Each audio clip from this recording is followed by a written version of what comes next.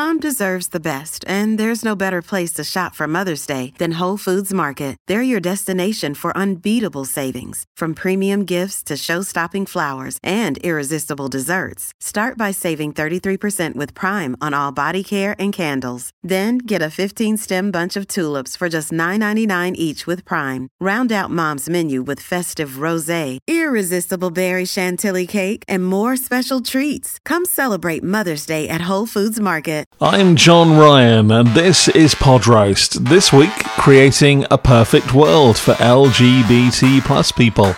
And Needy and Wheezy, the Guardians on pollen patrol this summer.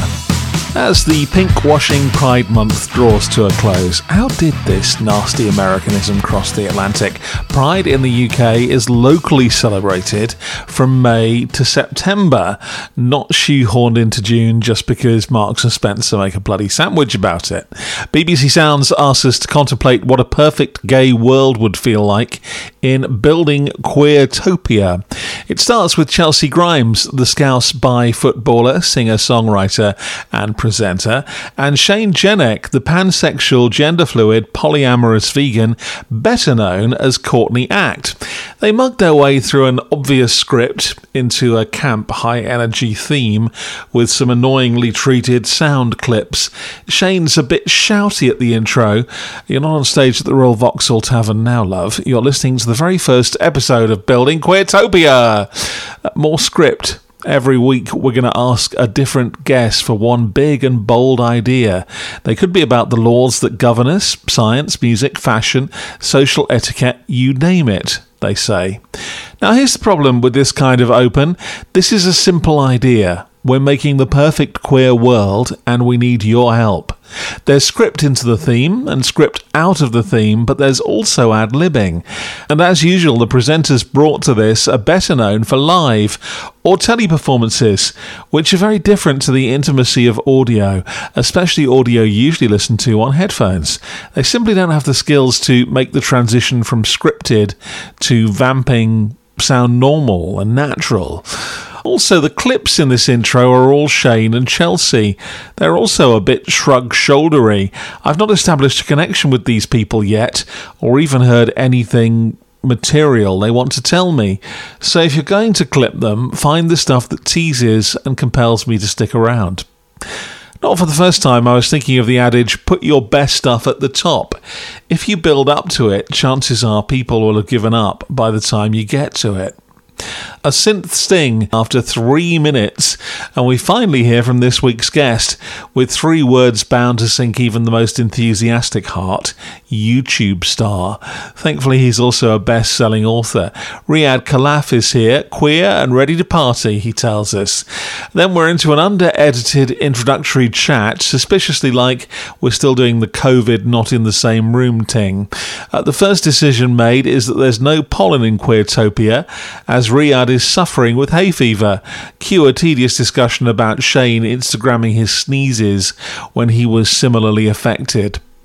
Chelsea asks Riyadh for Queertopia's first big idea, and it's a doozy. He wants to abolish any stereotypical, damaging, restrictive gender norm that's placed on us from birth.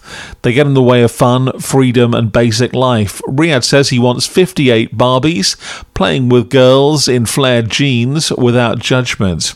He also talks about meeting his first drag queens, Davina and Vader, and his terror which came from never being exposed to men in dresses.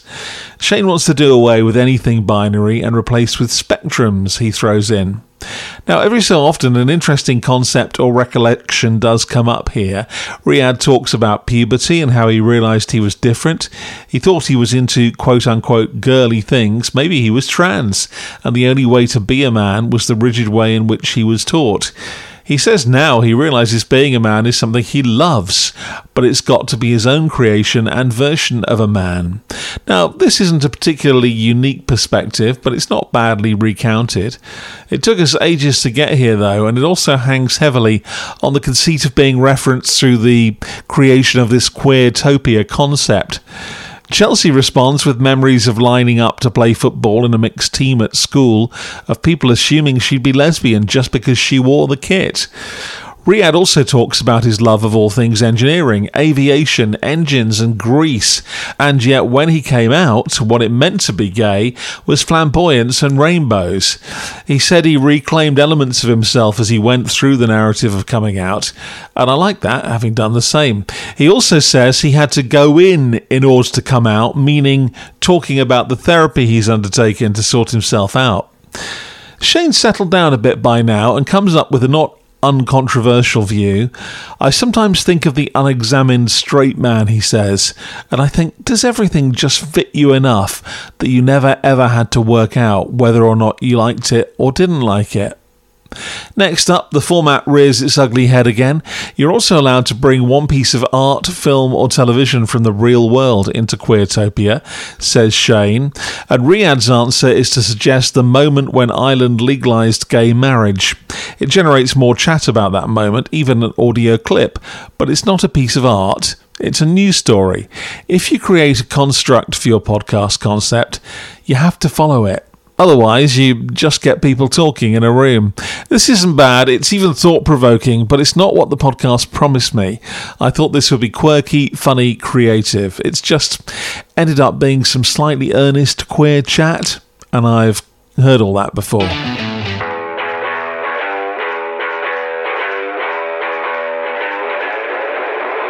Cocktails are a staple of summer, says Shivani Dave in the Guardian Science Weekly podcast.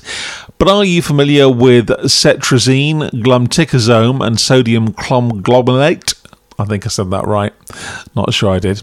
I am, like Shivani and Courtney Act too apparently, I'm allergic to pollen, meaning this is hay fever season. This week, Shivani says, after a year of lockdown, most conversations with her friends have often come back to our allergies being more intense this year than most, into a vox pop with some very Guardian-y people talking about puffy faces, sinusitis, local honey and snot. Face masks aren't effective apparently, so Shivani's invited Thomas Ogren, the man who came up with the Ogren Plant Allergy Scale. This is in the Matter of Fact podcast stable. It's not showy, it reads like you'd expect a newspaper pod to, neatly written and pleasantly presented, if a bit twee. We even get a thanks so much for chatting to me, Tom, before he's even said anything. Tom defines hay fever in response to Shivani's opening question, which is a bit 101. It's a pollen allergy. We get it, even those who don't get it. But he goes on to talk about the differing symptoms and the differing pollens. Most allergies are homegrown, apparently. It comes from stuff in our own garden or nearby. Is there any truth in this tedious allergy sufferer claim that it's getting worse, though? Try telling me that in 1985, trying to do my O-levels. Well, yes, climate change and air quality issues have both affected pollen. Tom's actually a real find. Urban areas are worse thanks to pollution and male plants. Girl trees don't do pollen. The only annoying thing going on in this bit is the kind of nail spa relaxing music being played behind the interview. Not quite loud enough to listen to, but just loud enough to being annoying as hell. But hey, 23 minutes and I learnt a lot. We're a bit studio bound. I wouldn't have minded a traipse around a park or some sneezes. But if you're suffering, the best tip is to do a yard audit on your evil plants with an expert to literally cocoon you in cleaner air. I'm John Ryan, weary-eared and disappointed for Pod Roast. This week with Building Queertopia from BBC Sounds and Science Weekly from The Guardian. I listen to these, so you don't have to.